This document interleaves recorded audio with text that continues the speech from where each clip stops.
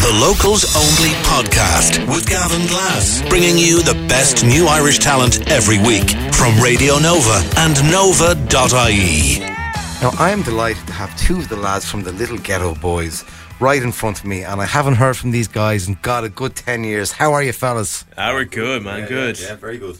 You're back out on the road. You're gigging again. Yeah, we are indeed, yeah. Well, it's for one night only now, in fairness. It is in the Grand Social this Thursday. But we just reformed to raise money for CMRF, so that's Crumlin Medical Research Facility. So it's a fundraiser. And we had a few people asking us to reform for that, so we have. We're going to talk a little bit about... I'm here with Neil and Doug from the band, but I just want to have a little trip down memory lane. I remember seeing you guys so many times in the Temple Bar Music Centre and the groove. Doug, you were always just that elusive drummer that everybody wanted to play with, but you wouldn't play with anybody but your own guys. But that is a long time ago. Let's have a listen to that unmistakable snare sound of Doug Farrell, Neil O'Driscoll, JP Canning, and who was your guitar player again? Hoops. That's right, Hoops, yeah. Believe. This is Little Ghetto Boys. We're going to talk about the gig and talk about the band, those funny little plans that never work quite right. It's Nova, the home of seriously addictive music.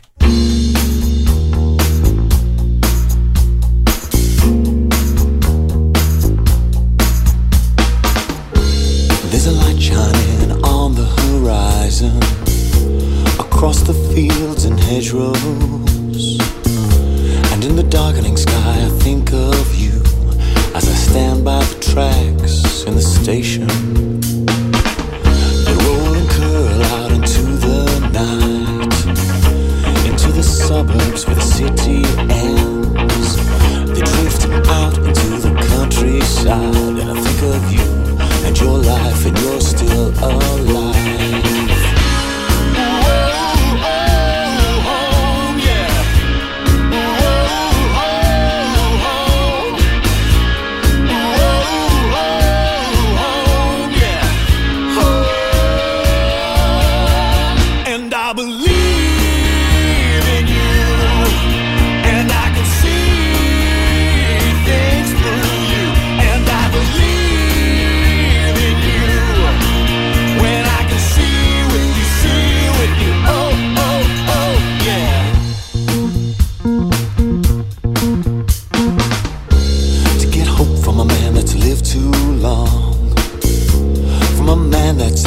A double barrel shotgun to the back of his head, pull the trigger, and as I leave and he's cleared my mind, he says, thanks for taking away the pain for a while. And he smiles, maybe soon he'll be able to let go, staring out across the empty sea, waiting for someone to take him home. You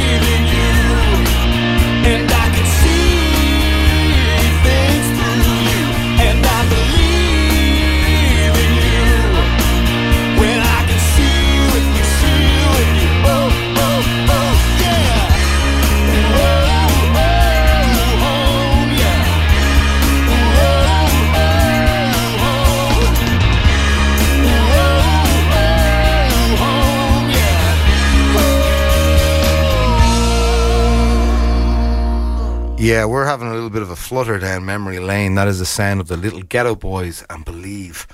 So, fellas, tell me the story of the band. Doug, you and Neil have been friends and in bands since you were 10, you were telling me. Since we were 10, yeah. That's like Spinal Tap. Yeah. I'm starting to feel incredibly old now that we're talking about that. I met Neil years ago. We were in this like summer camp, and basically I was playing in some kind of like Jimi Hendrix kind of cover band. When you were 10? When we were 10, yeah, as you do. He's been playing drums since he was 3. That is actually photographic evidence of that. I do have photographic evidence of that. Yeah, my entire childhood was typified by my mother saying "Shut up." Yeah.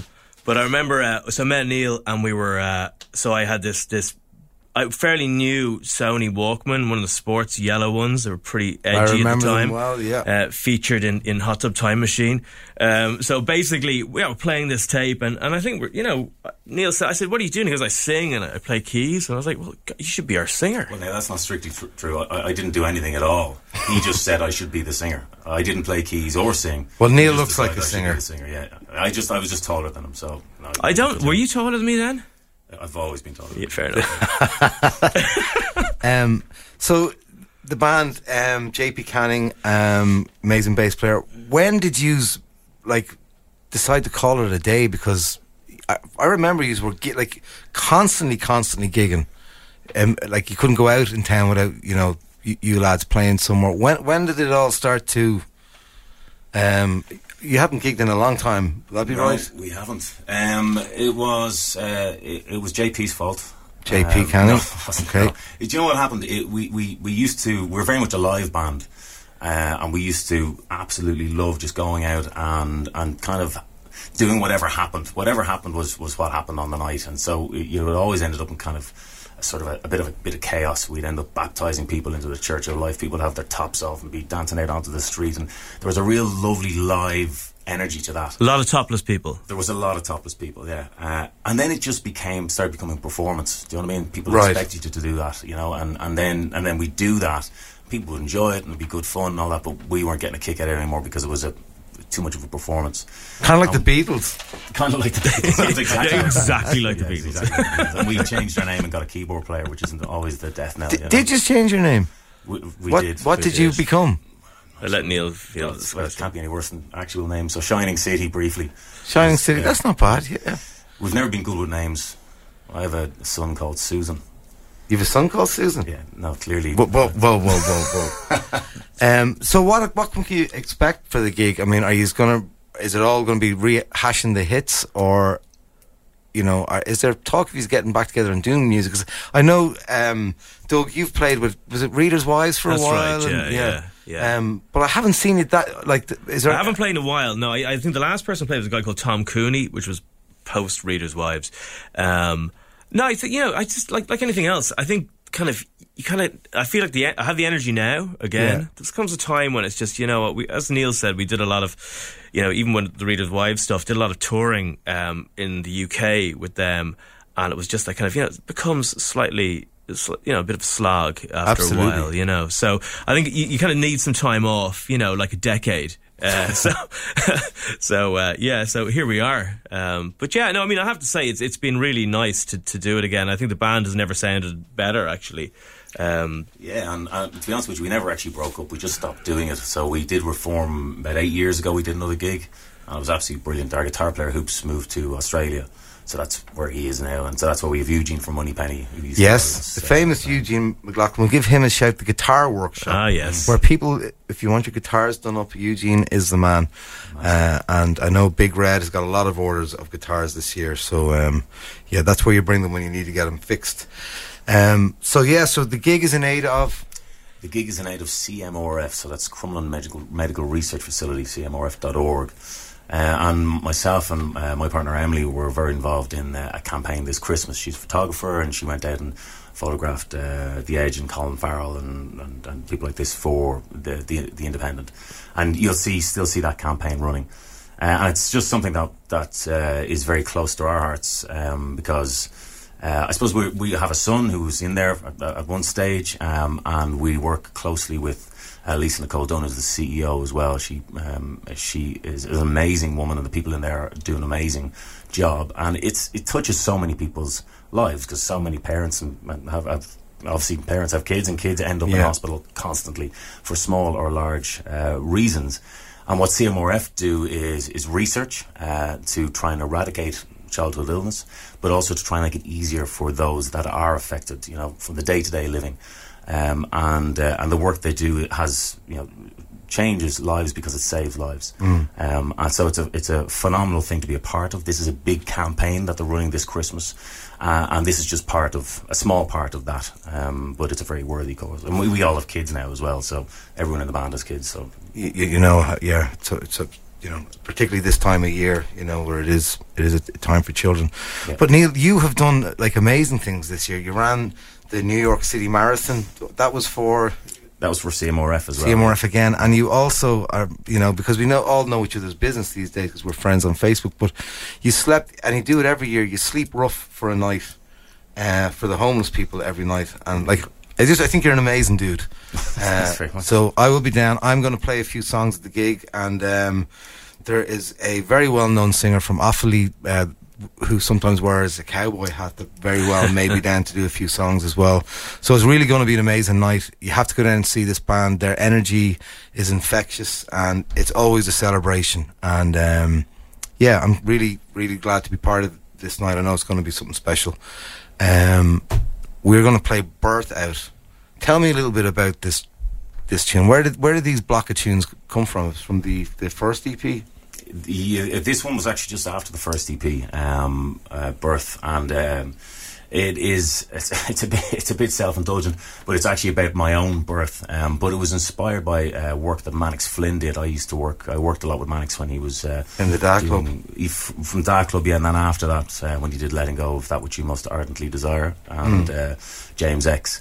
And some of his language in James X was kind of inspired some of this tune, and he has a scene in that where he talks about his own birth. It's the beginning of James X, and so this tune is inspired by that, and it kind of references myself and my mother as we used to live on Baggot Street, and it references that. So that's what it is.